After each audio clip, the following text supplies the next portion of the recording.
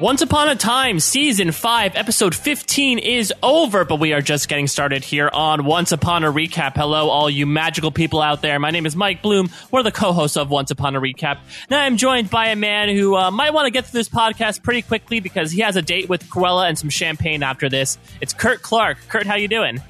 It's scotch, Mike. It's not champagne. Let's get real. Is it McCutcheon scotch? They didn't give that detail this episode, but I can only hope if they're including Apollo candy bars at the beginning of this season, hopefully there's a smidge of McCutcheon going on in that bar. Actually, it's just lots and lots of gin. I mean, come on, it's Cruella.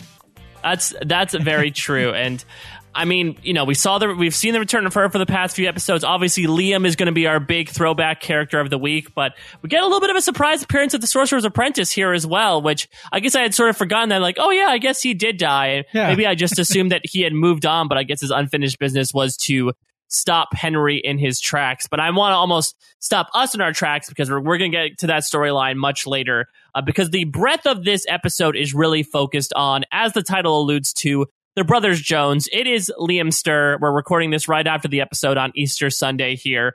Very telling on a half season that is all about characters that may revive themselves, not after 3 days, after a significantly larger portion of time. But still, the theme of returning from the dead is definitely there on Easter Sunday. Happy Easter.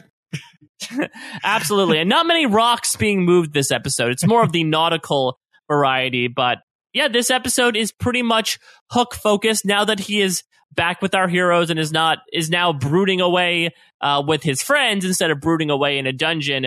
We got to see a little bit more of that Liam and Hook history shaded in a little bit as well, because we have only a few Hook flashback episodes. And this basically, we talked about this before we recorded, in terms of the timeline, it places itself right after the scene that we saw in the end of the last half season, where it turns out that Liam and Hook's father sold them into servitude for this random sailor that turns out to be Captain Silver.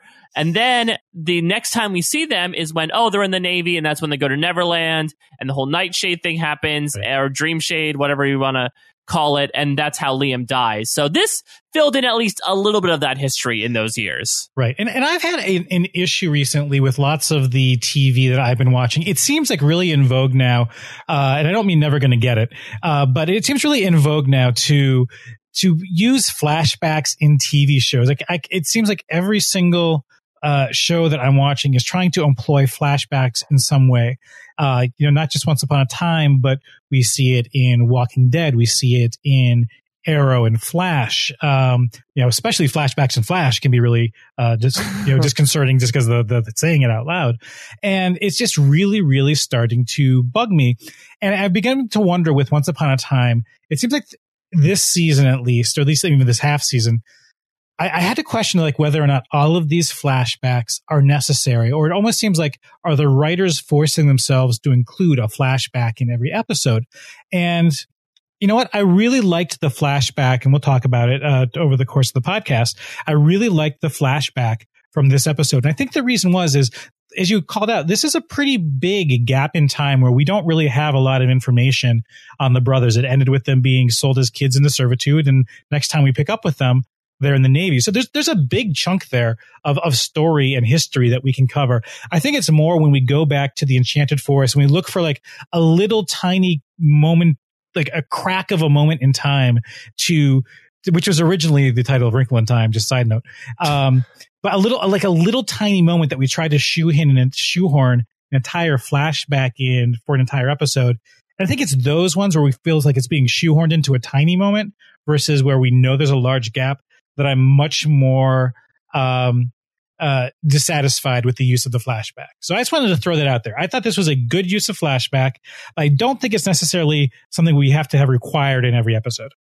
Who knows how many books Madeline Angle would have solved if it was called A Crack in Time. I can only in the alternate reality where Isaac the author has completely rewritten the book of our world. I can only assume that's the reality that we must be living in. I definitely agree with you. I think that with some of our bigger characters, for example, I know one of our listeners said last week that they agreed that of the 3 episodes so far in this half season, the one last week they agreed with us was their favorite, but they really didn't like the flashback. And I can definitely see that. I probably enjoyed it a little bit more than she did, just because I thought there was a little bit of interesting coloring that was going on with Mila's character, and we at least got to find out how, her and Hook had that meet cute, that it wasn't just, she fell in among these pirates and ran away and fell in love. But I think there is some diminishing returns going on, and I think, it all comes back to Lost here. Because Edward Kittis and Adam Horowitz are from Lost. They're obviously employing that device. But with Lost, in those first 3 seasons, even by the middle of the 3rd season, these gimmicks were getting pretty old. I mean, I think the final straw was once we got to Stranger in a Strange Land and we found out the origin of Jack's tattoo. It benefited from having an immediate writer strike hiatus right afterwards. But that was kind of the impetus of the writers saying, let's go back to the drawing board and figure out what we want to do. And I think the way they've been able to kind of sidestep having that happen in season 3 rather than have it happen in season 5 was employing things like, season 3B had the, everyone's back after going back to the Enchanted Forest, but we don't remember anything. You're able to go back during that time period. We had, obviously, in this past half season in the beginning, we had the, we're back from Camelot and we don't have our memories. So we'll talk about what happened in that time period. But once you're kind of left with that stuff, I mean, I remember season 4B as well. Yes, we had Ursula and Maleficent and Cruella to sort of fill in the blanks on their stories, but I remember those flashbacks were not great as well. So I do agree with you that, like, when you have a big gap of time, it's like if you have like a shading pencil and you need to color things in, if you have a big space to color it, you'll be able to put in all these colors and patterns and really make interesting stories. If you're just shading in a tiny blank portion that's on the timeline of that character, you're not going to be able to do anything that creative, since you know what you're getting to at the end of the day. Right. And it feels almost a little bit forced at times. I agree. It's like you're talking about like these big swatches of color. I'm like, if you can take a paint roller and just like paint something in, like if there's enough space and enough, room to have to do that. And I think you raise a good point. It's like it's those things where we get new characters and there's new histories and huge big swaths of blank space that trying not to break out into song. Huge big swaths of blank space that need filled in. That's great. But I think we've kind of almost got that pre-original Dark Curse, that moment immediately preceding it, where Regina and Snow White are enemies. We feel like we've got that pretty much covered. I think it is these flashbacks that cover new ground, like tonight, or like you had said, there was a whole bunch of, basically the whole Camelot subplot was filling in the blanks of what happened during the amnesia loss, or anytime we get a new character introduced and getting their history. I love that. It's the ones where we feel like we're really just trying to, like I said, shoehorn it in, that I feel a little bit like, you spend your time evolving the plot in Storybrooke or Underbrook. Well, luckily, there are 2 men on this show who do not have a long list of ex-lovers who tell them they're insane. And these are the brothers Jones. We're talking about flashbacks. I thought you were talking about you and me. I'm like, wow. Well, Michael. I mean, I don't want to, I mean, that's definitely true for myself. I don't want to impose any sort of blank statements or blank space statements onto you, Kurt, but that's for another conversation. Since we're talking about flashback stuff, let's dive right in and talk a little bit about this. So yes, even though they have aged a little bit to their adult characters, we are in a place where they're still working on this captain ship. Now, they called him Captain Silver in the show. Kurt, are we to assume that this is indeed Long John Silver, famous from Treasure Island and or an assortment of various seafood restaurants? That was my assumption. I mean, you don't just arbitrarily name a pirate Silver and not expect there to be some sort of baggage with that. I think we're to assume when we hear, hey, this is Captain Silver, he is kind of a piratey type. It's probably safe for us to assume that this is Long John Silver. Yeah, the only thing that is a little bit of a sticking point for me is that I believe in the book Treasure Island, Long John Silver has a peg leg that got taken off, or at least if I'm going by the canon of Muppet Treasure Island, which is my main source for the story, he had been missing a leg, and this guy didn't. Though, of course, they've taken liberties with other literary works before. I'm looking at you, Dr. Frankenstein / Dr. Whale, so they could have just said like, oh, this is a fun little Easter egg. Now, Kurt, I think I had this correct, but stop me if I'm wrong here. So Liam is trying to get the two of them off the boat, and what he's going to do is try to get basically a form of like a royal pardon from the Navy, that as long as they can pay their way off the boat, they can become a part of the Navy. Is that what he's trying to do? It seems like a little bit of circular logic. They have to be able to buy their way out of servitude. They've saved up enough silver that if they both enlist in the Navy, they get 10 silver, I believe, each for enlisting, and that will then give them enough money to buy out their quote unquote contract. But it does seem like a little bit is like, well, I can't really join until I get that. I can't really join the Navy until I get that silver, but I have to sign up for the Navy to get that silver. So I think the plan was, well, I'll sign us up. We probably have like 3 or 4 days where we actually have to do anything, but by signing up, I'll get that silver and I'll be able to get us free. So I think there's like a little bit of quote unquote wiggle room there, to be able to kind of handle that monetary exchange. But it does seem a little bit like you're borrowing a little bit of money ahead of time in order to pay off your current contract. And I understand that Liam, I think, wants Killian to be responsible. In this flashback, Killian is very, very self-flagellating, talking about how his brother is so much better than him and how he is a worthless pile of scum. That being said, I mean, what we find out is basically Silver, who did not want to let these guys go, essentially got Killian drunk, had him give in to his own vices, and essentially gamble away his payment off the boat, so now they had to stay. Couldn't Liam have just as easily said, like, hey, bro, I'll hang on to your silver for you. You just relax the rest of the night, just in case anything should happen, because these are pirates. We'll come back. We'll have the silver. We'll get out of here.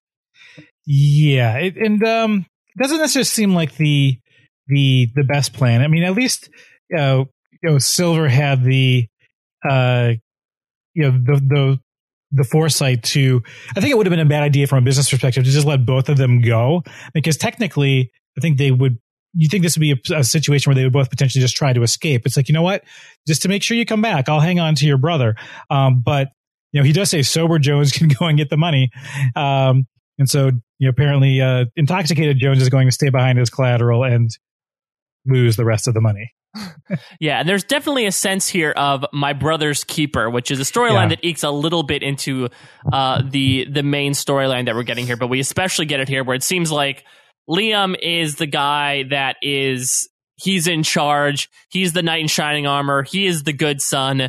Killian is the bad son. But basically, it seems like at this point, or at least what Silver's trying to insinuate, is that Killian is basically such a hamper on their family name that Liam basically has to carry the weight for both of them. Yeah, and I was really surprised in the situation where we see this build, that Liam comes back with the contracts and he's all ready to buy himself out of buy him and his brother out of their servitude, and to which we find that all the money is pretty much gone. I had thought for sure. I mean, Silver proposes that, well, you do have enough to free one of you, so it looks like you're going to be going, cut anchor, leave this dead weight behind, he says. I thought for sure that Liam, for some reason, was going to stay on the boat himself, but have kind of free Killian, but he doesn't do that. I thought for sure that he, as the older brother, was going to almost take this moment to sacrifice, to make some sort of sacrifice where Killian would actually be free and he would stay on in servitude himself. Yeah, I wonder, maybe that could be very similarly echoing to the mantra of the underworld, it seems at this point in time, which is like, okay, one goes, one stays, almost like Wonderland logic. So maybe that could have happened, but it seems like Liam is basically insisting on the brothers sticking together no matter where they are. And I feel like I agree with you, Kurt. I did really like this flashback sequence because it did shade in a lot of that space in between. And it did so very interestingly, especially when we get to Liam's darker side. And also the fact that Hades is now officially in our flashback canon. But I feel like they hit things a little on the nose this episode, specifically in the flashback. So much so that it seems like and I know they do a lot of like poignant lines at the end of these flashback scenes, but it seems like almost every end of the flashback was basically all of them saying like, well, I definitely won't leave you now. I will never leave you. You're the best brother and I'm never going to leave you. It just seemed like they kept paraphrasing that type of line every single time we went to this flashback. Yeah, and not just even the flashback, but I think it even like when we had the underbook scenes, like this, this bond between Liam and Killian really reformed itself quite quickly, and they quickly became once again the inseparable brothers Jones. So it definitely was a chord that was repeated quite frequently throughout the episode. Yeah, which again, I think it's a good theme. I don't know if we need it to be said over and over and over again. I think there are certain times when I feel like the writers are hand-holding a little bit, which I can understand to a certain extent, given how complicated this plot gets sometimes and how there's a rich character history that we talked about a little while ago that we definitely can call upon, and we'll call upon these characters' histories a couple times throughout this episode. But that being said, I don't know if I need this theme to be stated several times over the course of this, 42-minute episode. I feel like, okay, I get it. They really love each other and they're really protective of each other. I was good on that from like the first minute of this episode. Yeah, I think luckily, I think the way that the episode wraps itself up is that we won't necessarily be hearing that anymore. Yeah. Well, let's go into the hurricane here. Let's go into the perfect storm as the ship is raging on the sea. And while over, shouts in the middle of the windstorm, basically everyone realizes that Silver is purposely leading the ship into this hurricane to get something called the eye of the storm, because in the eye of a hurricane, there is quiet and also a jewel, apparently, that the king is very much seeking. And so Silver's plan is to basically go on a suicide mission in order to get vast, bountiful riches. Yeah, it makes you also wonder, like, we've kind of seen Silver as a little bit of a rogue and scoundrel, not necessarily playing by the rules. It makes me wonder why he's so interested in currying favor with the king. It seems like that's something that he would be against, possibly. But no, he's this is something that he's really trying to, risk a lot for to find and to achieve and to return. And I am not on the up and up in my, British colonial history. And I don't even know if that sort of lines up with the canon that goes on with the flashbacks and all this stuff going on at this time. But you would think that the pirates in the Navy are almost mortal enemies, at least if the Pirates of the Caribbean films are to be believed. So I agree with you that, like, I don't know if Silver would think like, okay, I'll return this jewel, me, a pretty notable pirate, I'll return this to the king and I'll get a reward and there'll be no consequences. Me, a hardened criminal, will walk into the palace and give away this jewel, get my money and go. I don't know if that would happen. See, my knowledge of this time completely comes from like the 4th and 5th games in the Assassin's Creed video game series. So we might be looking here at Silver as more of a privateer than a pirate in terms of basically willing to contract his services out to anybody, whether it be for like the actual Royal Navy, for private hire. And so maybe that's kind of what we're looking at, is that he's more of a privateer than a pirate. And it's not until later on that we see some real true pirates in the form of Captain Hook. Were you disappointed then by the lack of ship battles in this episode? No, I was actually relieved by the lack of ship battles. or the whaling, not enough whaling. I have yet to whale in any of those games, and I detested the ship-to-ship battles. But anyway. Yeah, well, we'll save that for our Assassin's Creed podcast that we'll do at some point. So Liam decides in that moment that he is going to call a mutiny, and I'm sure First Mate Jonathan Penner jumps into the water immediately upon hearing the word mutiny after that. But it seems like Silver is very easy to acquiesce here, and part of me thought that maybe Silver wanted this to happen on purpose, like maybe it was part of a larger scheme and he wanted to give away power, but no, it just seems like he's super calm under pressure. Easiest mutiny ever. Yeah, exactly. Like, oh, I have your sword now. Okay, fine, tie me up. And the way that Silver was kind of like looking back at the guys over his shoulder, like I wasn't sure if he was I thought we were maybe going to get into a situation where he was signaling them to be like, okay, you guys are going to have my back, right? And then suddenly you see, Killian and Liam are surrounded by people with their swords pointed at them, like, aha, my crew has more loyalty than you thought. This is a reverse double dog mutiny or something. But no, it's like everyone's just like, oh, okay. And then Silver's like, oh, okay. And they decide to keep heading into the storm, which was the part that confused me the most at that point. Reverse double dog mutiny, where you have to stick your tongue to the mast and make sure, see if it sticks or not. Exactly. So let's get to, I would say, by far the most interesting scene of this flashback sequence. So here Liam is, he's down in the captain's quarters, he's trying to plot a course when who would appear but a very ornately dressed Hades. And it appears that Hades was doing this stuff and trying to manipulate the people in the overworld even back then, as he sort of, first of all, blues himself and makes his presence known. Careful. I think I'm gonna have to use that phrase. Unfortunately, I'm just too big of an Arrested Development fan not to use that phrase to describe when Hades' hair turns blue. Can't we go like all Human Torch and Fantastic Four and be like, flame on? Hades flames on. Yeah. Maybe that's a little racy as well. I feel like we're damned if we do, damned if we don't here, but not damned to the underworld, unfortunately. Sure. But essentially the deal is Hades is pretty pissed because basically Liam steered them out of a near-death scenario where he could have had many, many delicious souls coming down to him. So he says, listen, you give me the vast majority of the souls that I was promised. You just keep your brother and yourself, and I will give you the Eye of the Storm, which... Again, I am no geologist here, Kurt, but that looked to me a lot more like a mineral than it did a jewel.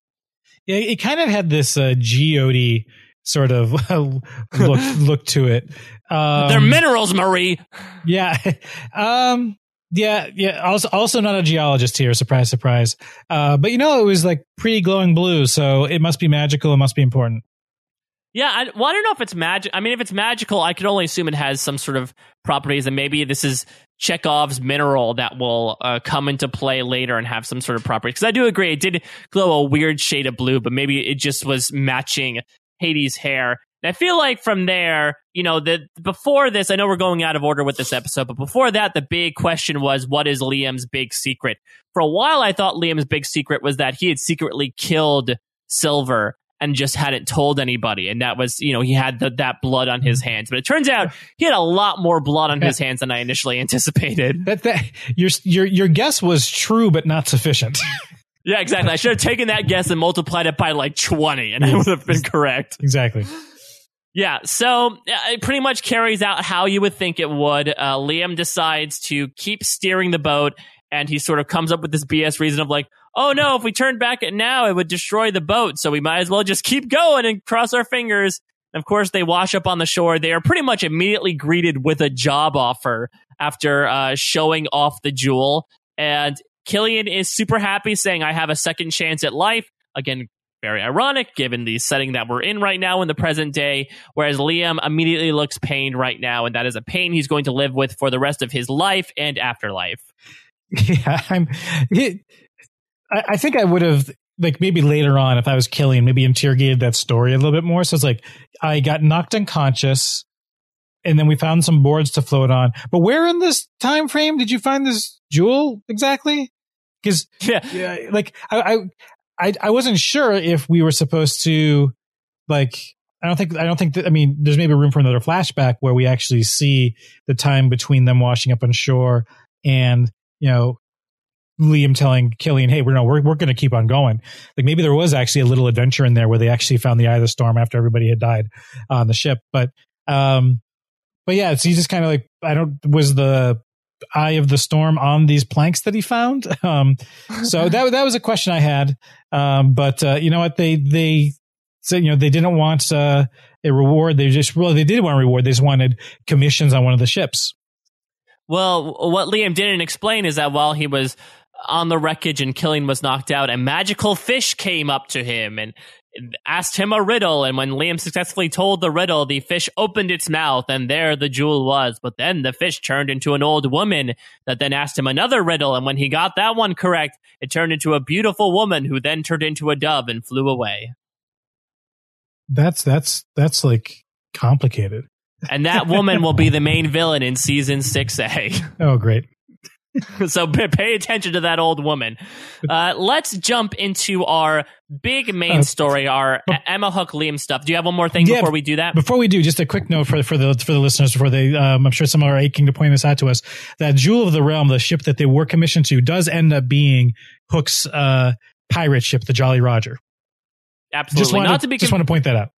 Not to be confused with Diamond of the Rough, which is Aladdin, just the character of Aladdin. So definitely not a person. It is a ship. But yeah, that's the one that the next time we see them, that's the Navy ship they're on that will eventually, once Liam dies, Hook basically convinces all the naval officers aboard to sort of declare their own form of mutiny. Though I guess it's even easier considering that they just don't go home instead of actually pulling their swords on anyone. And it becomes the Jolly Roger, which has seen it changed the course of many hands. I think the last time we officially saw it was in the hands of Blackbeard, maybe? I'm thinking about when Anna and Kristoff got put in that chest and sent back to Storybrooke. That might be the last time we've seen it. Oh, at the end of 4A? Yeah, I might be completely incorrect in this. I'm sure it was seen in a flashback in like 4B at some point.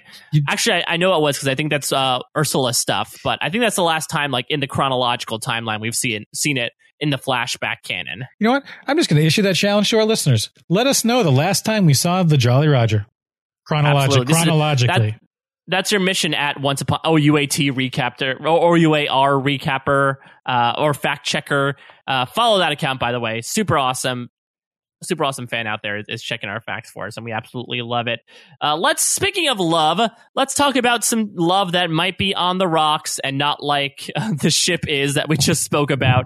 Emma is, trying to make things back to normal. She literally reverts all of Hook's injuries here, and it seems like she's ready to make their relationship go back to normal, though Hook is, I'd say, in the right a little bit to say like, hey, we left things off on kind of a weird note, and even he is still feeling very guilty about the things that he was at least attempting to do. He didn't actually succeed in doing anything once he realized he was the Dark One, but he helped bring all those Dark Ones aboard and was really going to kind of, nuke Storybrooke in a manner of speaking, and he feels very guilty about that. He points out that although they both embraced being the Dark One, she did so for the purposes of love, but he did so for the purpose of revenge.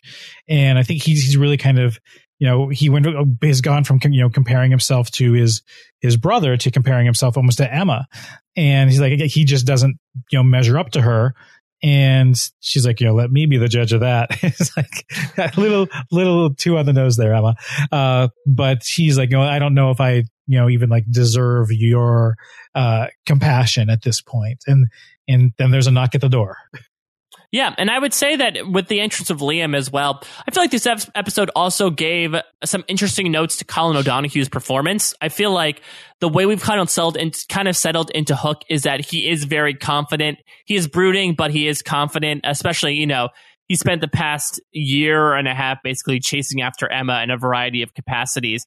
But here we get to see him, play a little bit of the sad puppy dog role, in that he's feeling very inferior, and it's kind of interesting to see him play the little brother role because, again, we've only seen a couple of Liam Killian flashbacks, so we really don't see it too much. So I thought it was a nice opportunity for him to kind of come out of the typical box that we put Hook in to kind of explore new feelings with that character. Yeah, I had the same thought that you did in terms of we do see this, we already see Hook feeling kind of down on himself and low in confidence. And then along comes this brother that A, he hasn't seen in a while, B, that he absolutely, worships and respects, and then C, that he places on such a high pedestal in comparison to himself that's only going to end up like driving his own feelings about himself downward. And it kind of sets up that roller coaster ride in Hook's self-perception that we have for the rest of the episode. Yeah. Absolutely. So they sit around the table, and Liam is, again, Liam is lying for a good first half of this episode overall, and he seems to make everyone believe that, I don't know why I'm here either. It seems I have some unfinished business, and I'm not even sure about it.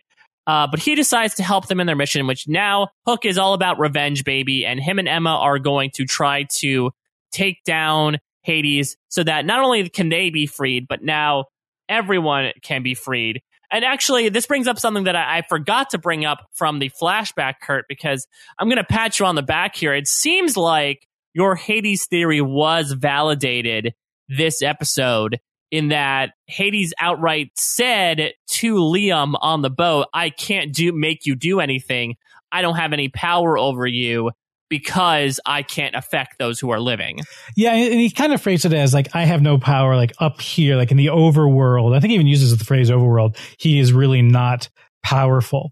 And so so the way that maybe feeds forward is, is that a reason potentially that he has no power over beings that are, natural to the overworld. So again, people who are still alive, potentially in the underworld, he may not be able to have direct power over, but he may be able to influence. So yeah. I think it's still pointing that direction. I'm not 100% convinced, because again, we did see him be able to suddenly just, flip the switch, and now Emma, Mary Margaret, and Regina, Emma, Snow White, and Regina, their gravestones appeared, and suddenly they're apparently native to the Underbrook, and apparently, guess that means Hades' power as well. We haven't really seen how that's played out yet, so I'm not 100% convinced yet. But you're right; that was a nice little kind of indication in the right direction. And there's another interesting factor thrown in as well, which we'll talk about this bar scene later on. But Hades points out that he can't go to the Sorcerer's Mansion even in the Underbrook version because that's light magic, and he says like he doesn't do well with it. But I think it just basically means that like that's basically, if he's a vampire, that's the sun almost. Yeah, it's something that like burns him. Or metaphorically speaking, it's just something that's like the complete opposite of the magic that he's using. It's his kryptonite. Yeah, exactly. It's his kryptonite. Or I was trying to come up with a Batman comparison, but I guess the only one I can come up with is like dead parents. It's his dead parents. It's Hades' dead parents. They're in that mansion. So I think, considering that that Emma is, extremely in possession of light magic, being the savior, Regina has now kind of swung into the full hero mode. So she has light magic as well. Who knows? I could definitely see a circumstance where Hook might have some residual magic somehow, Henry, considering he's, he used to be the Dark One as well. So I think the light magic is now slowly building against Hades, which is another reason why he's getting really, really frightened of them coming together. Yeah, it's and I think, and we'll get to it, but even at the end of this episode, he was one of the first times that we see Hades with some real dismay and shock on his face. And so he's getting slowly more and more perturbed as the season progresses. Yeah, and we'll talk about that. I think it might have been, that fear might have also been that I believe that might be the first time that Hades has outright seen with his own eyes somebody being saved. And I agree. I think that moment, Greg German did a great job of just showing, for the first time in 4 episodes of seeing this guy, we've seen terror on his face. And I feel like the facade is slowly but surely starting to crack. And we'll get a little bit of a Hades flashback almost next episode. I feel like we might get an outright Hades origin story later on in the season, but we're slowly finding out more and more about him. We're slowly writing more and more pages of that book. Speaking of book, so Regina's theory last week, this is Underbrook. Therefore, I have to assume that everything that existed in Storybrooke, there has to be some sort of carbon copy that exists here, which is also the case with the storybook. And the storybook comes into prominence for the first time, I would say, since the end of season 4, which, again, I'm very happy with because it really harkens back to the original season. Yeah. Was all about the storybook and connecting it to these characters. So I'm always happy when it comes into the plot. Yeah, and we'll talk a little bit more about it, we heard about it in a couple episodes ago in terms of the author's quill and it having a copy here, and Regina's kind of picked up on that as well. I was a little surprised that we didn't hear from there's things that have happened in this episode where Henry would likely have a strong reason to believe that his beloved storybook would potentially also be here, but it's not him that comes up with the idea. But we think that we actually get a little bit of a backstory. Liam saying that others have tried to overthrow Hades before. There was a book that was said to have the power to defeat him, and Emma's wondering if that is indeed the storybook that we were talking about.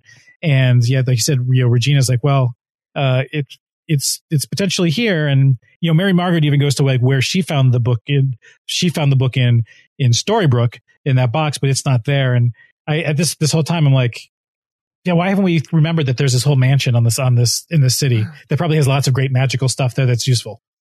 Well, considering that there are a bunch of sailors down there from the ship that crashed, I can only assume when they heard a mutiny, they thought, all we have to do is draw a sword on him and then he'll give up and we can go home. But Hades is a lot more resilient than that. So, yeah, their new plan right now is to search for the book in order to find Hades' pages, because in there must be his dead parents, in a manner of speaking, and his weakness, so they can exploit that and get back up to where they're from. But Liam has some choice words for Emma here. He kind of pulls Emma aside and gives the very harsh big brother / almost like father conversation to Emma of saying, you are not good enough for my brother. And he kind of paints it in a way that I think we actually spoke towards when we first found out that Emma had turned Hook into the Dark One, in that what she did was very selfish to do that. You know, he could have very easily died a hero. Instead, she turned him into this evil one when he's had a past evil addiction, if you will. And he accuses Emma of even going through these things in the underworld with those selfish motivations as well. Kurt, were you buying a little bit into anything that Liam was saying? Not entirely. I mean, it's hard to think of Emma doing it for selfish reasons. I mean, she was doing it for the both of them, and she obviously didn't have the chance to always like interrogate, Hook on if this was necessarily the right thing to do. But the whole time that I'm hearing this and Liam talking like this, I can't help but think in the back of my head that, okay, here's another minion of Hades, that he just kind of happened to show up at the right time because Hades pointed him this way. So during this entire scene, I'm kind of listening it through the lens of this is Liam, but he's kind of saying things that Hades is feeding him. And I think we learn a little bit later that this really isn't the case. But I think, he's going to say, well, you did this already. My opinion is that's in the past. That's in the past. But his point is now, well, if he does defeat Hades, he's going to feel like a hero again. So, mission accomplished. But you know what? Take that opportunity to walk away from him and let him go if that happens. And at this point, I'm asking myself, okay, what would adults do in this situation? At this point, Emma should go talk to Hook, explain the points that Liam has just raised, and ask him, what should we do? Let's actually have a conversation about this very thing. But they don't do that. They continue on with their mission. Nothing gets in the way of the mission. No, not very adult behavior here, or at least maybe extreme adult behavior in terms of a lot of passive aggressive lying and looks to each other for the good majority of this episode here. I also did like Liam urging Emma to let it go. Liam, that is so a season and a half ago. Yeah. But again, I agree. It's not adult behavior, but it's also not saying it's immature. It's just, there's just a big tendency on this show to not compare notes and to not talk things over. But again, it's a fictionalized drama, and that really rarely happens in shows. And so we wouldn't have any good juicy stuff if they actually had talk. So I'm fine with it.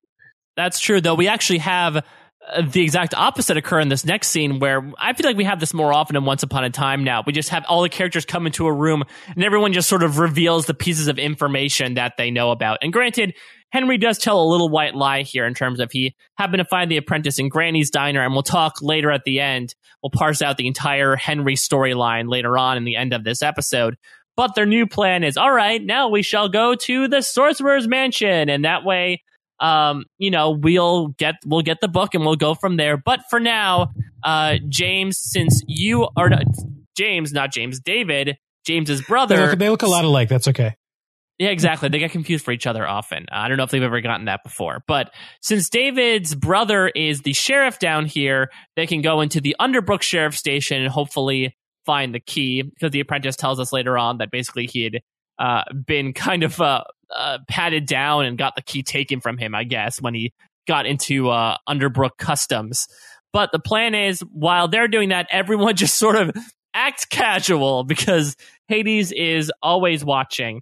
And while they're going through with their plan, this is when we get our big Liam and Hades scene. And this is where We have a lot of scotch drank.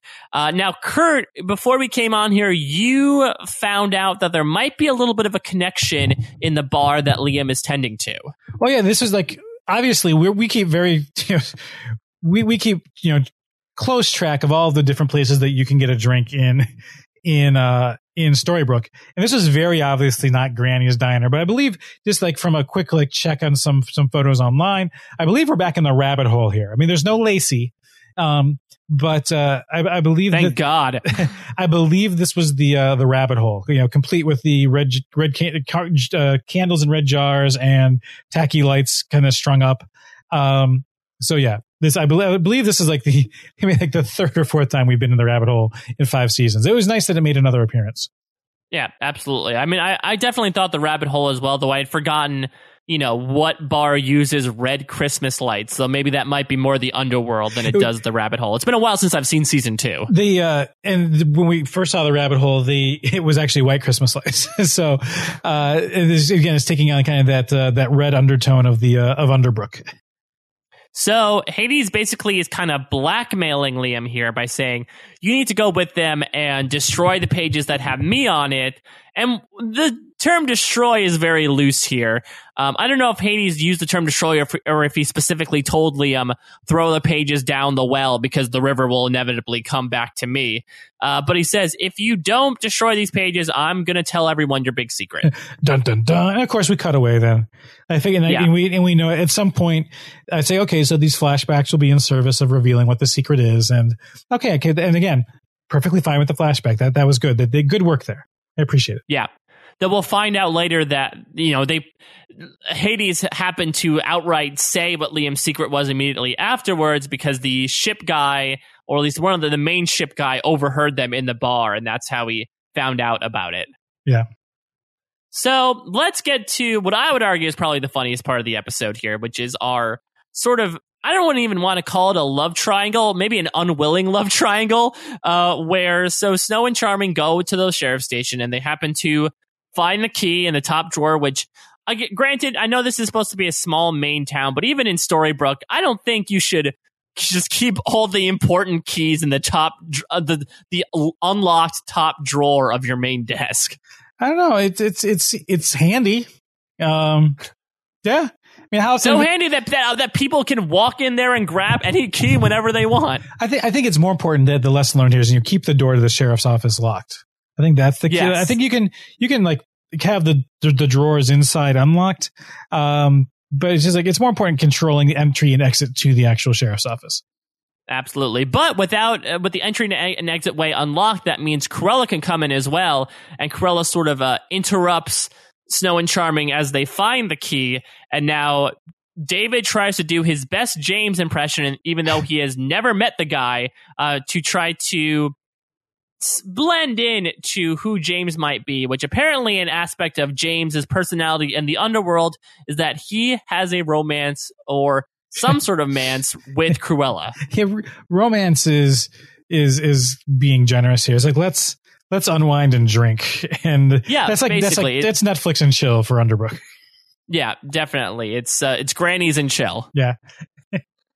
Yeah. So I mean, Cruella appears, and I just think, I'm always game for the comedic ploys of mistaken identities, and here it's just really funny to watch Josh Dallas just feel really uncomfortable as Cruella is basically sitting on his lap and grinding up against him and making him drink champagne. Yeah, it's he's trying to be more enthusiastic, but he just can't really pull it off. No, definitely, especially since I think Snow got away at this point, but if she had remained like around the corner in the room, that would have made it even more awkward. Like his wife's like, "Go ahead, honey, grind up on the commit adultery for the sake of finding this key." Yeah, but you know what? It's break out the handcuffs. And Cruella's into it's a little bit of light bondage. Honestly, she didn't even need to mention it. I automatically would have assumed, considering that she was ready to do things in that police station. So I can automatically imagine that there's something going on there. I mean, it's got to be 50 shades of black and white with her, considering the colors of her coat. Yeah, and the way that the sheriff's station's kind of decked out with all the different torture devices, she feels probably right at home here. Absolutely. And, especially when you tell her, like, oh, yeah, there's like 7 people that have died in this jail cell. Like, I feel like that would have gotten her amped up even further. Oh, this is a dark road we're going down. Yeah, let's make a U-turn here. Let's go to Granny's. Emma's Emma-ing a little bit, and by that I mean she says, "I regret doing something," where she says, "Oh, I shouldn't have sent my parents out." I'm just noticing that Emma tends to do that a lot, especially of late. Yeah, she's but she at least she takes the moment to catch up a little bit with Regina and question her about what she thinks of Liam. Yeah, and I actually really, again, I love the stuff. I feel like the writers have really grounded Regina as a character here, and Regina makes a great comparison where she says Hook and I are very much the same in that we both don't have a lot of self-worth. We don't believe that we can be the heroes that we can be. And so she says, your goal is to not to just tell Hook that he is a hero, that he is worth it, but to make him convince himself that he is worth it. Yeah, the best thing that you can do for him is to help him forgive himself. And help him help you. Help him help you help him. Help his brother. Help him. Help the underworld. Exactly. Help the underworld. But it was a nice little moment. And again, this is just further cementing my hopes that in future seasons we don't suddenly see reverting back to evil Queen Regina and she's the big bad person. And I think, and I'm hoping that we're firmly in the world of her kind of being part of Team Charming and helping out. Which, interesting note in terms of villains, no Gold at all to speak of this episode, just completely off the radar.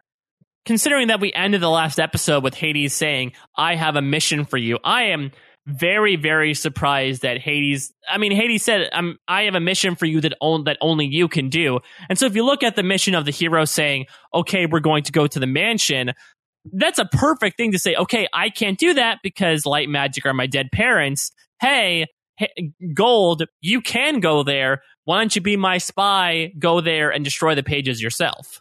Yeah, it's interesting that he got Liam to do it instead of Gold. And you think that if Gold overheard that they were going to the Sorcerer's Mansion, he's got to have like a good, strong vibe that there's a lot of power there in terms of magical items, all in one room, of course. But you think that that's something that he'd want to be in on. Unless, maybe because now Gold is the biggest Dark One to ever Dark One, he is also repelled by the light magic as well, so maybe he can't go either.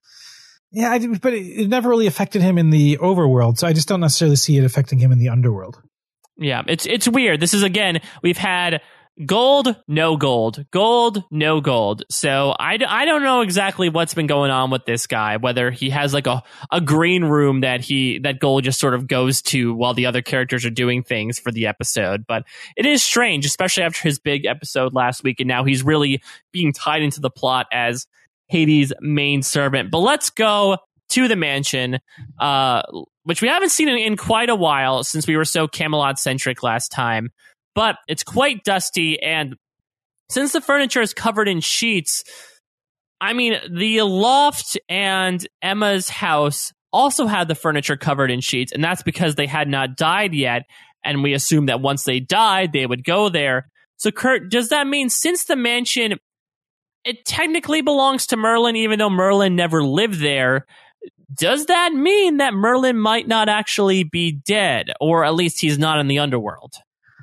Oh, it could possibly be. I'm not sure if there's someplace more, whatever, if there was kind of or he didn't have unfinished business. Yeah. Unless there was kind of a more, is there a Camelocian area to Underbrook?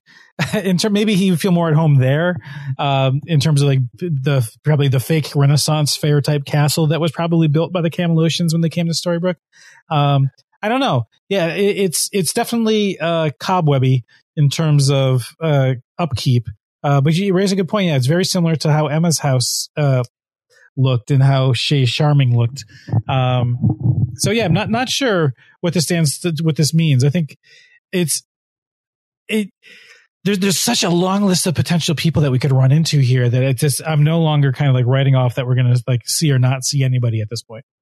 Yeah, not to spoil too much about our talk about The Apprentice later, but I totally, again, written off pun intended, I guess, there, that he would be down there. Yeah. But seeing him down there now sort of opens up a little bit of possibilities in terms of like, well, theoretically now we can say any character from the past will be down there and they'll just have some form of unfinished business in the form of, I have to tell you something. Yeah, like I'm expecting, like I started going through my head, like, are we going to see Jefferson, the Mad Hatter, down here, or who else could we potentially run into?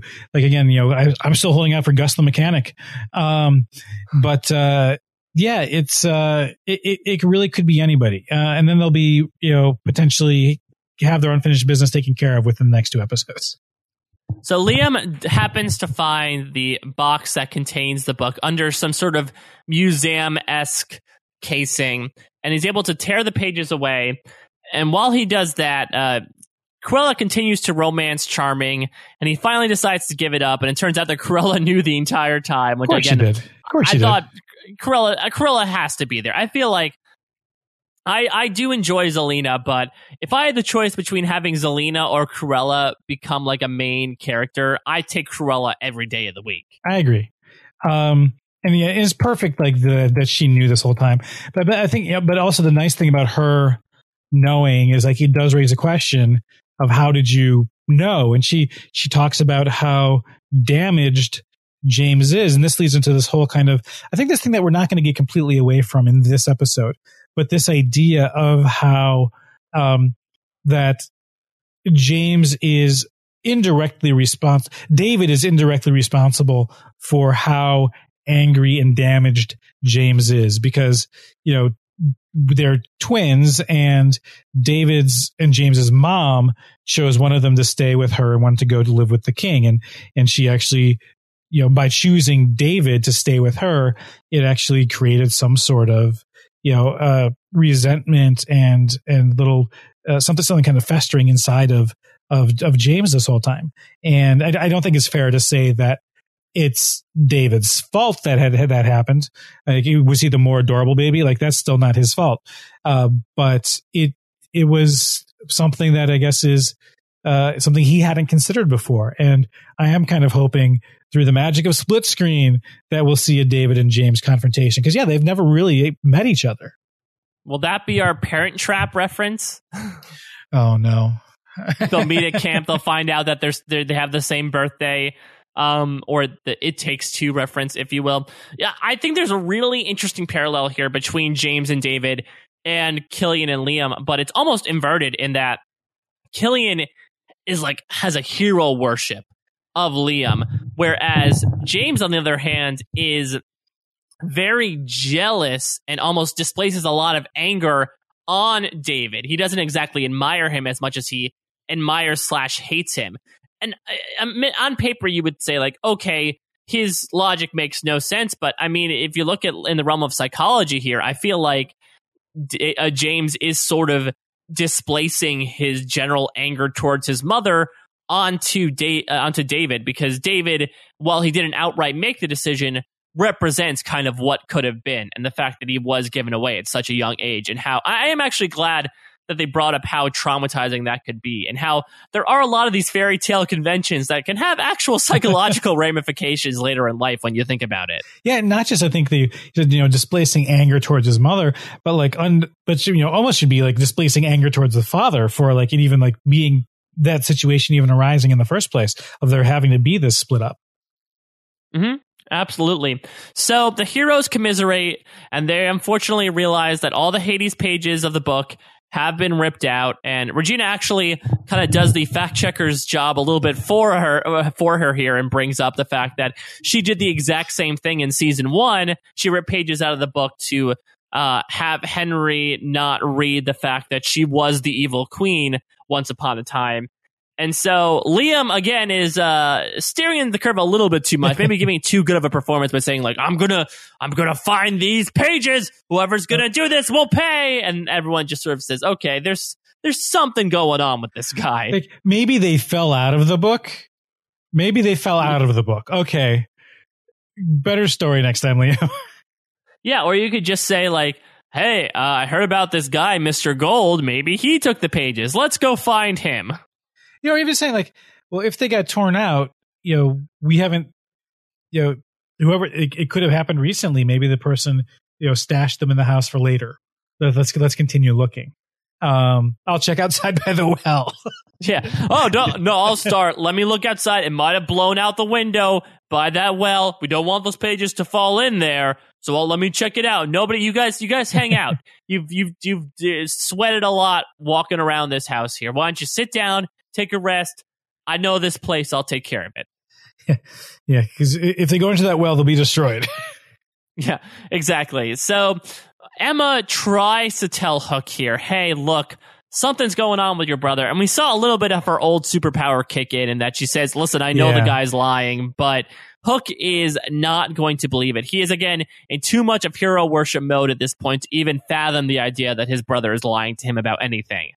Yeah, I mean, it sounded like that, they all kind of end up even like meeting down by the well. But before that, he's like, my brother won't lie. Emma's like, maybe there is stuff about him that you don't know. Maybe he does have unfinished business down here. I mean, which is the logical route to go. Every dead person they've found, everybody who didn't come with them, has some sort of unfinished business. So it logically speaking, he has to have some unfinished business. So let's figure out what that is. Yeah, and I think Hook's still in denial about that. I don't think he wants to believe at all that the person that he admires most in this world has unfinished business to deal with. And I think he, again, displaces this anger almost onto Hades, saying like, well, maybe Hades has something to deal with this. Clearly, Liam was a perfect guy. Clearly he is not, as he goes out to the well and throws pages in just in time for Emma to come around.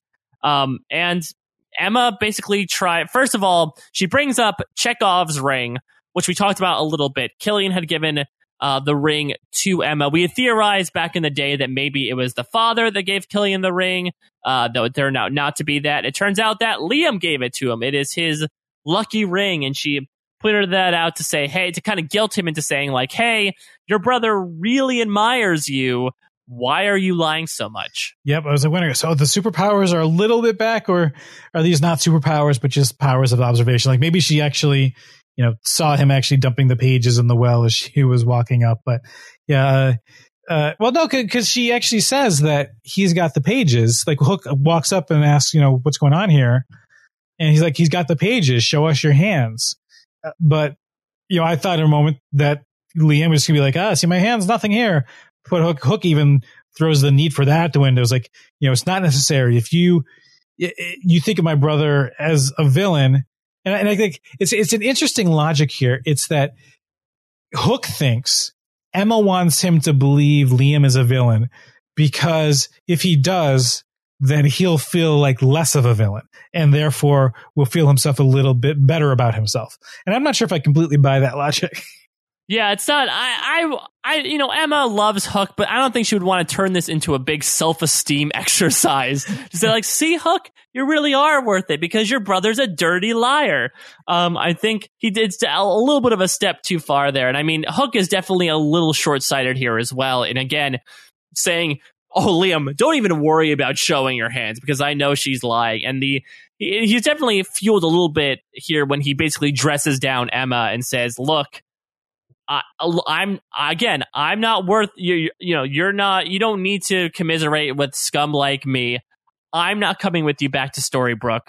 I'm here, which again, I don't think anyone watching actually believes he would want to go through with that. But as soon as Emma walks away, immediate egg on his face as Hook realizes, oh wait, Liam, what's on your hands? Oh wait, it is ink.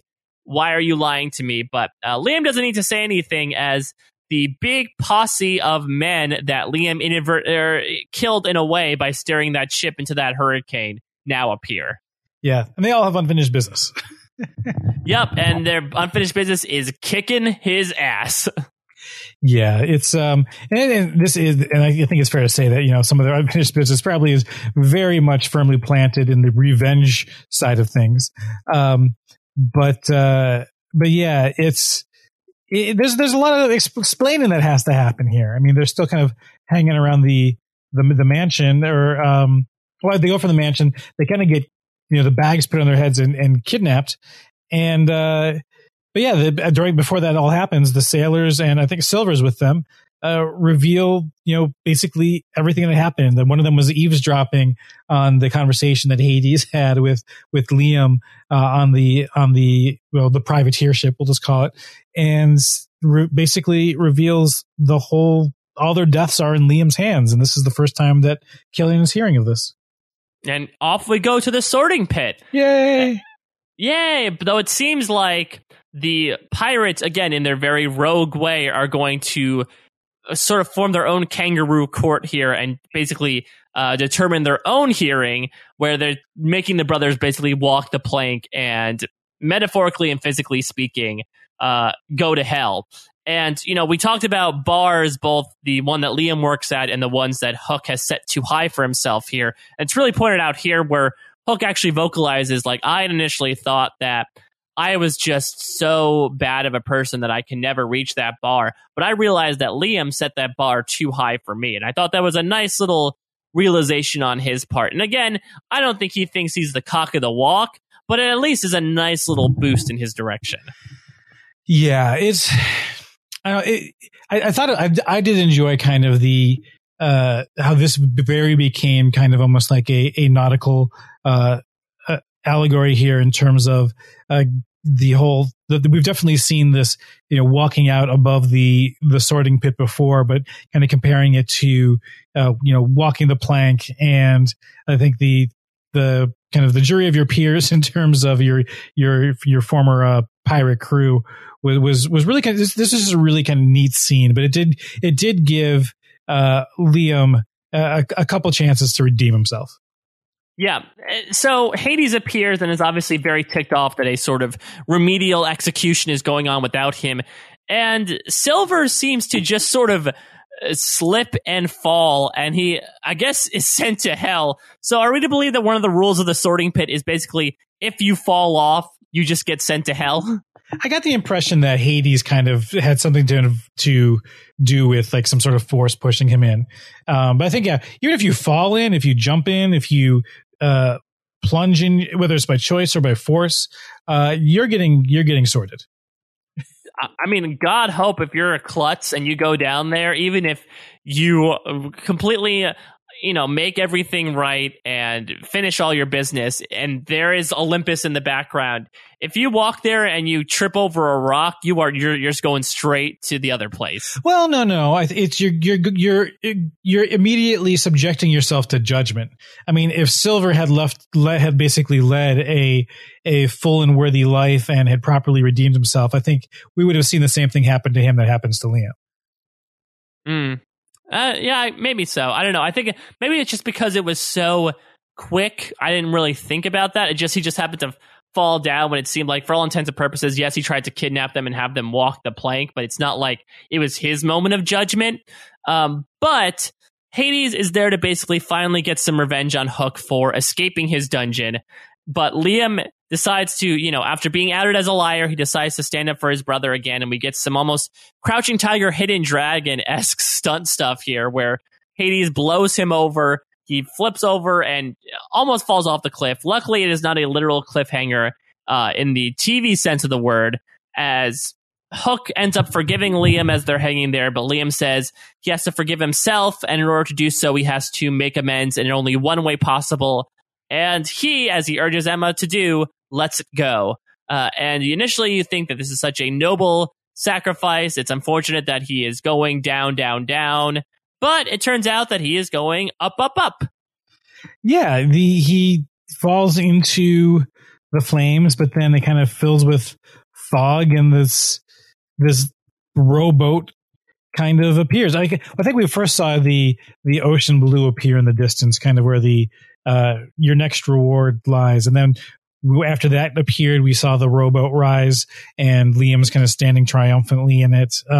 He had been sorted, and he's moving on to better pastures.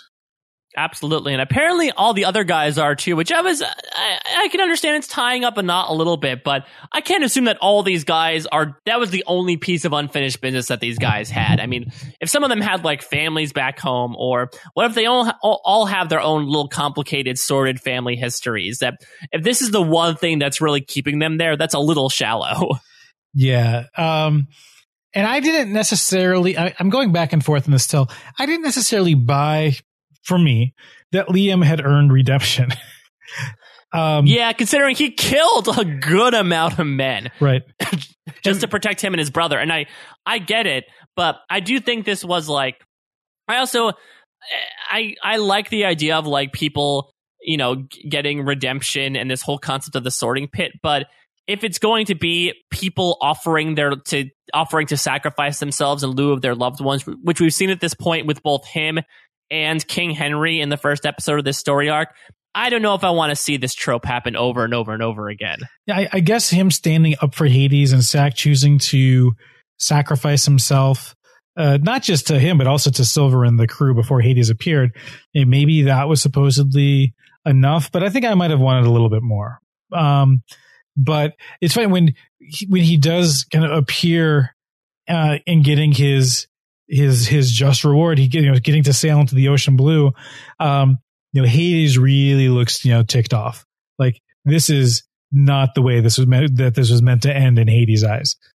Yeah, absolutely. Well, considering that, again, I think that this is the first time he has visually been there to see his work be undone, to see a soul leave his place in the way that he doesn't want them to go. And I think now that he's actually seen it happen, it becomes even more of a danger.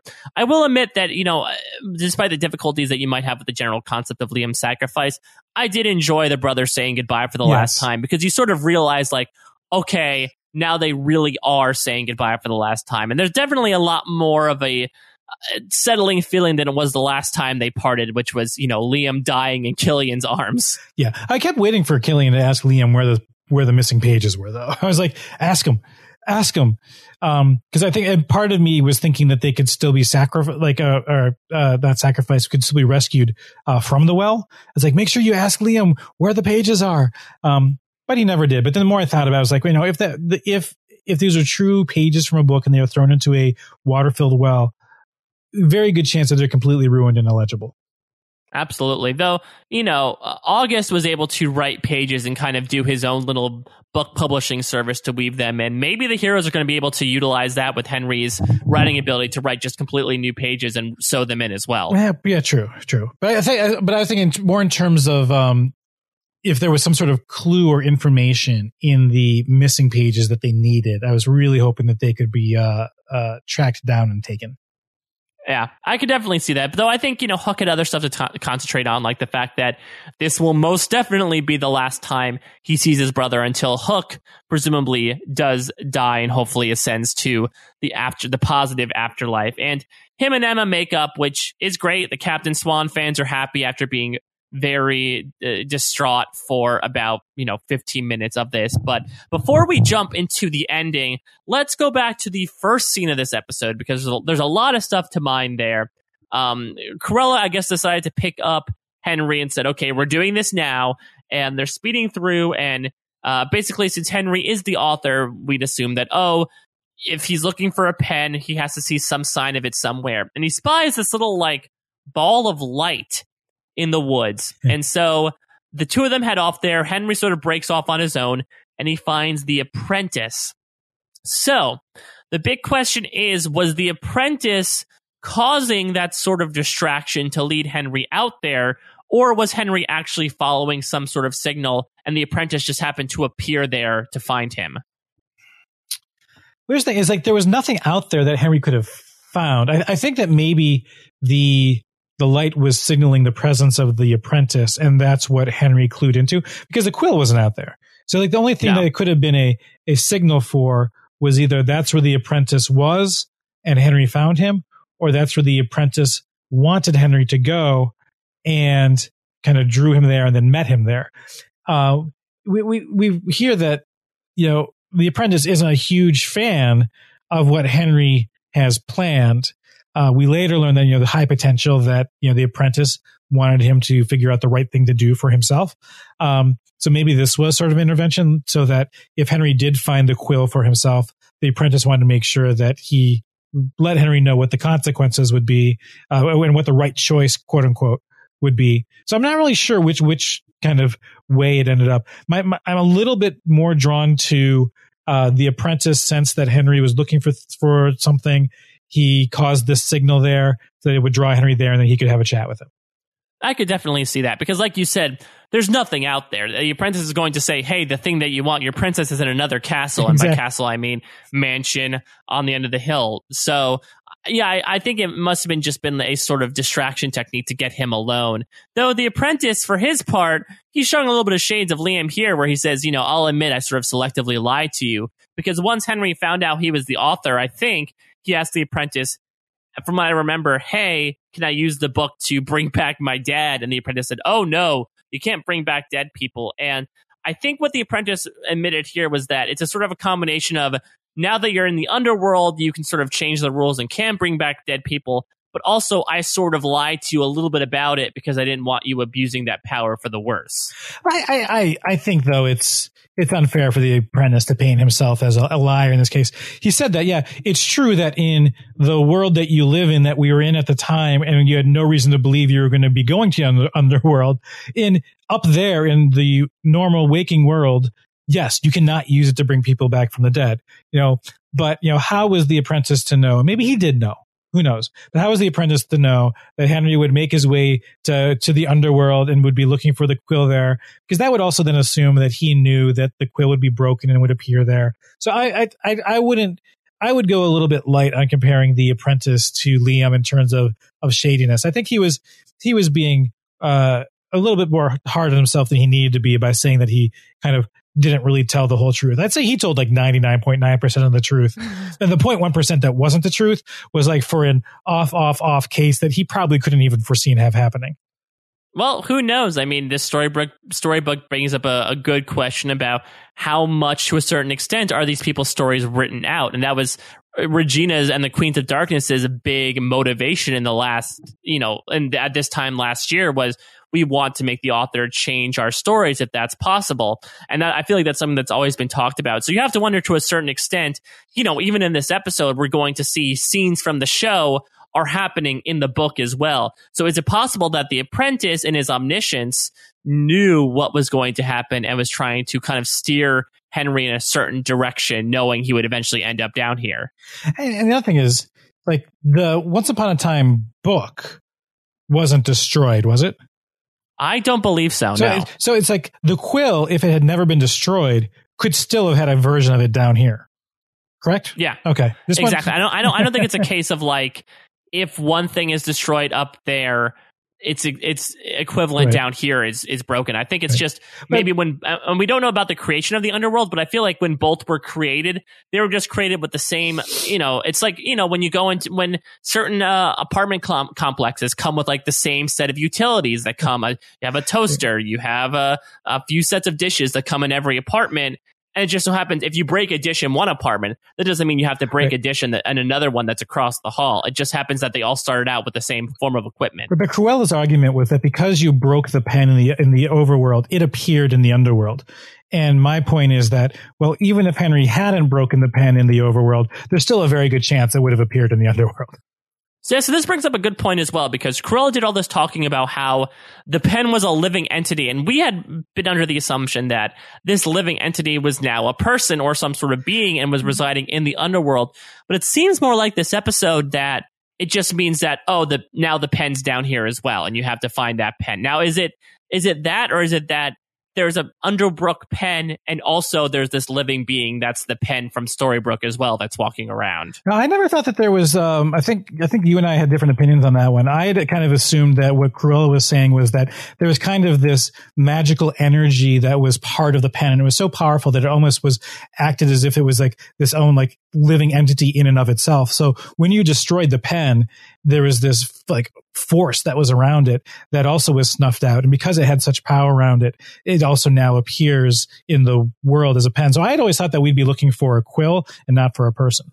I think it would have been really interesting if it had kind of been imbued as a person, and maybe that horse that we saw from last week, that's the quill.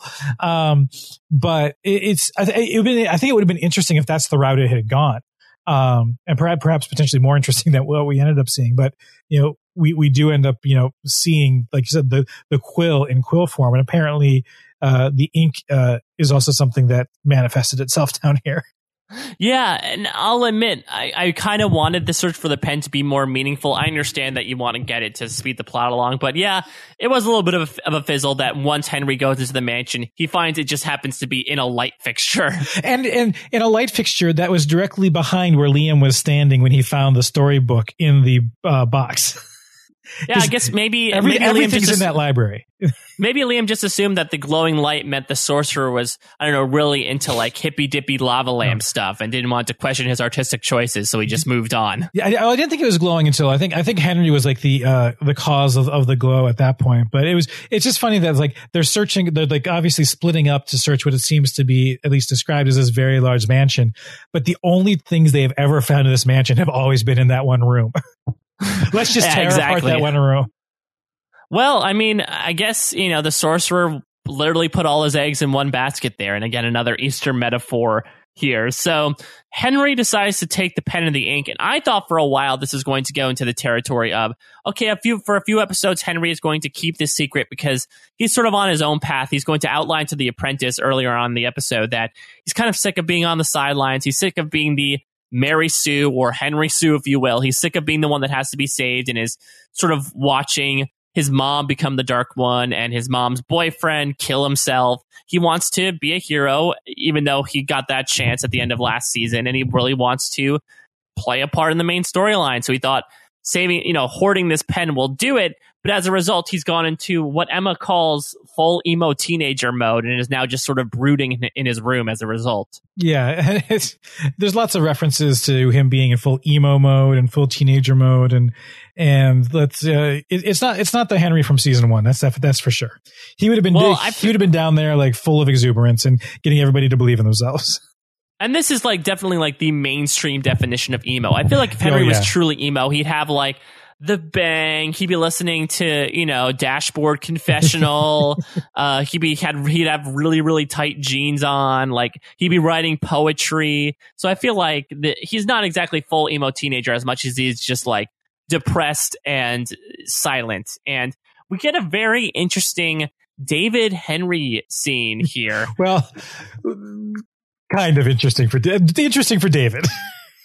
Well, interesting. I just say interesting just because we don't usually get this pairing very often. I feel like, we definitely got it in the first couple seasons. I remember David teaching Henry how to like sword fight was a big thing. But after a while, I feel like that bond really just kind of disappeared. So I was happy that these two characters, at least, I'm always happy when we have Charming and Henry doing things because I think it's awesome that this show is so female centric, but I feel like it's also kind of to the fault of some of these other male characters, Gold and Hook aside. They're sort of, between Henry and Robin Hood and Charming, they don't really do too much except for their like one or two story moments. So it was cool to see the two of them at least talk here. And David got his own little therapy session here as well, where he says, I had a horrible day. You're not talking, so I'm just going to talk to you about this. My brother basically resented me my entire life. But this is somehow a lesson that it means that, you should be lucky that you have a family that would do anything for you, that you can tell them anything. I really liked Henry's, please don't turn this into a lesson, and David's, too late. that was, I did like that. That was good. Okay, I'll leave and you can just feel even more depressed about the state that our family's in when I talk to you about how my twin brother just hated me his entire life. And how, your granddad just made out with Cruella de Vil. Exactly. Well, I probably shouldn't have told you that part, but look, you're what? You're like 13, right? You had a girlfriend for a short portion of time. You probably saw that in Harold and Maude. You know what's going on. True. Forgot about Harold and Maude.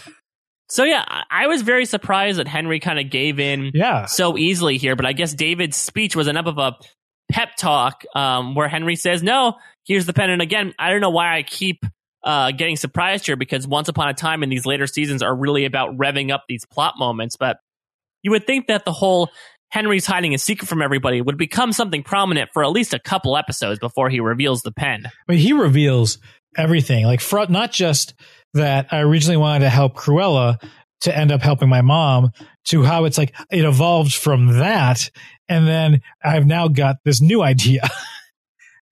Like he does everything. Yeah, so he's going to be the one who says who lives, who dies, who tells their story, and that answer is Henry. He's going to basically use his powers to figure out exactly to sort of resuscitate the Hades pages, I guess. I don't know how he's going to do that, but I'm sure we'll find it out soon. Yeah, I was wondering because like I actually rewound it to see like what words he used because the apprentice had warned him, you're not here to change stories, you're here to record stories. And I was like, and the word he uses here when he talks about what he's going to do is he's going to recreate the story of Hades. So I think that's allowable, like in terms of like what the apprentice would give the thumbs up to. Because it sounds like he's going to like uncover what that story was and then like recreate it so that it's, is tellable again. He's going to go ahead. Well, I don't necessarily think he's going to make up something new or make up something that's not true. I think it's maybe a little bit of detective work, or maybe there's some magic involved where he's able to to reveal and unveil what that story was, and then write it down and put it back in the book again. So, like you said, like August had done. But it'll be interesting to see what that recreation of the story of Hades involves. And I think the other people of the other members of Team Charming are like, Hades did go to a lot of trouble to hide his story from us. And I think, that means, we're probably on the right path. Maybe Henry goes into full like Isaac Mendez mode from Heroes, where his eyes just turn white and he goes into some sort of trance when the pen hits the paper and he just sort of blindly writes down the story there. I mean, it seems like I can definitely see what you're saying in that it seems like he's sort of sworn off what Isaac was, not Isaac Mendez, this Isaac from this show, right. In terms of just writing the stories as they are and not trying to change the stories for any person in particular. But I don't know, there's a little bit of a question that needs to be answered there in terms of how exactly, because I don't think we've really seen an author yet be able to like basically, control Z a story in terms of undoing it and repasting in the story. So we'll have to see. But I feel like we're talking about the mysteries of Hades. One is sketched in a tiny bit here at the very end. So all rivers lead back to Hades' central lair here. He happens to steep in, picks up one of the pages, which reveals that Hades has a past with none other than Zelena.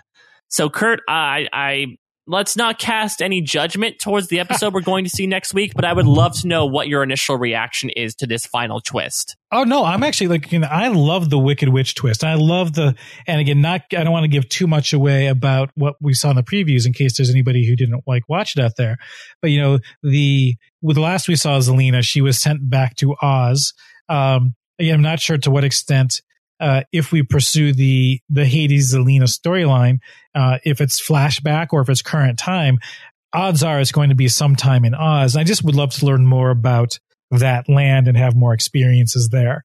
So I'm actually, with that being my assumption, I'm actually very much looking forward to it and actually liked this little twist. I know we just got done saying that I think Cruella is greater than Zelena, but I have always liked Zelena, and I'm really curious about where this actually ends up going. So I am looking forward to next week. So I would say I'm definitely looking forward to the aspects that we spoke about at the very beginning of this podcast, which is that we don't have a lot of Zelena in Oz, and maybe this will be something that sort of, again, fills in this wide blank space of a timeline in order to figure out some more stuff about what had been going on in Zelena during that time when she'd really become the Wicked Witch of Oz. I mean, that being said, I think you're probably higher on Zelena than I am. I love Rebecca Mader, and I think she does a great job with the character. But I just feel like ever since the end of last season, they've just been kind of trying to shoehorn her into this show. I would not say she's the Sylar of the show, but I feel like the writers have a very similar mentality of like, oh no, we just need to keep bringing her in certain ways. And I was actually kind of relieved to see her brought away at the end of last season arc, because I'm like, okay, she had her time, she had her baby. Otherwise, she was just kind of stewing around, not really doing much. Let's send her back to Oz. We'll bring her back in some sort of capacity.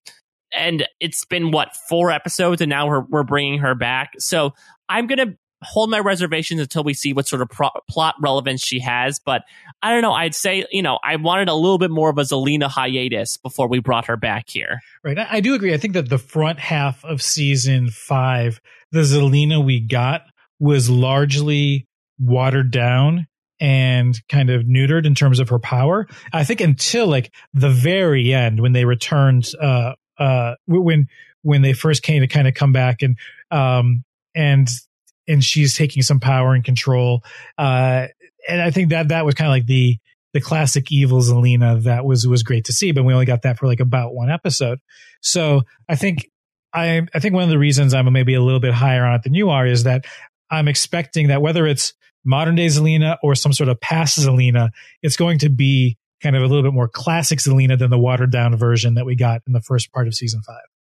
Yeah, no post-classic Zelena here. But if you guys out there have any thoughts as to what you might be expecting from Zelena next week, or if you want to know how Henry might have written Hades' story going forward, or if you have any thoughts as to whether Merlin is actually dead or not, you have a bunch of ways to reach out to us. As always, please leave your comments and questions in the comments section here on postshowrecaps.com. And while you're here, please subscribe to our Once Upon a Time Only feed if you haven't yet at postshowrecaps.com/once iTunes. That way you'll get an updated feed of every single Once Upon a Time podcast we have in all of its glory. And as always, you can reach out to us on Twitter. I am at a Mike Bloom type. Kurt is at Kurt Clark. But while you're here on Post Show Recaps, check out all the other great stuff we're doing here. Walking Dead is winding down, but Seinfeld, SNL are going strong as always. Better Call Saul is in the back half of a really, really good season and a really, really good coverage of podcasts. Daredevil is just getting started. Kevin and Josh are going at their daily podcast in the big binge season of season 2.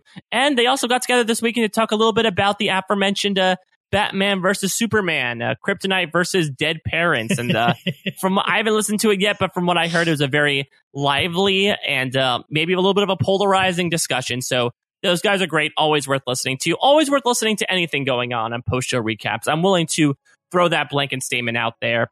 Speaking of throwing things out there, Kurt, let's throw out a hashtag for our listeners who have made it all the way to the end of this podcast. You know what? It's a little bit lengthy, but you know, there's still enough characters for you to tell us how much that you just love the both of us. But how about reverse double dog mutiny? Yes, I love it. A Christmas Story reference as we're, right after the first week of spring. I cannot think of anything more appropriate. So hashtag reverse double dog mutiny. If you made it all the way to the end of this podcast, next time we are going green as we are talking about the Hades and Zelena flashback. As always, thank you so much for listening. And remember, if you're walking through the sorting pit, you should probably be wearing slip resistant shoes. Take care, everyone. Bye-bye.